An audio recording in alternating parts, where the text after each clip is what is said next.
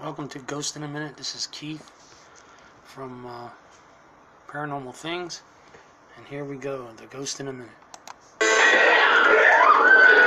Alright, that house may not actually be haunted, but these next locations can make your blood run cold. There have been the phantom footsteps. First, an abandoned penitentiary. It wasn't uncommon for an inmate to go mad before his punishment ended. Established in 1829, Eastern State Penitentiary in Pennsylvania was the first to use solitary confinement as we know it today. You were completely cut off from the outside world. You weren't even supposed to read a newspaper. It also held infamous criminals like Al Capone. The prison was abandoned in 1971, and now the innocent flock there in the thousands, hoping to be horrified. Welcome to lockdown. Next, a closed sanatorium. It's a very scary room for me, and this is the room that I have difficulty in. Even owner Charlie Mattingly gets spooked at the Waverly Hills Sanatorium in Kentucky. Please turn that flashlight on.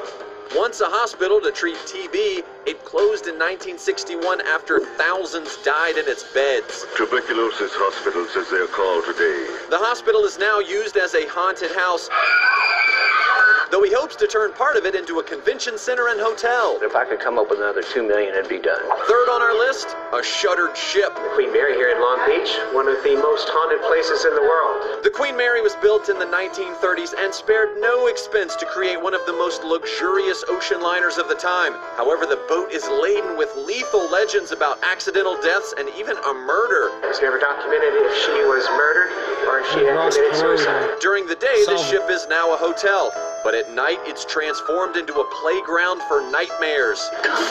And play with us. Real life fright sites bringing you otherworldly chills. Who's in there? On the breakdown.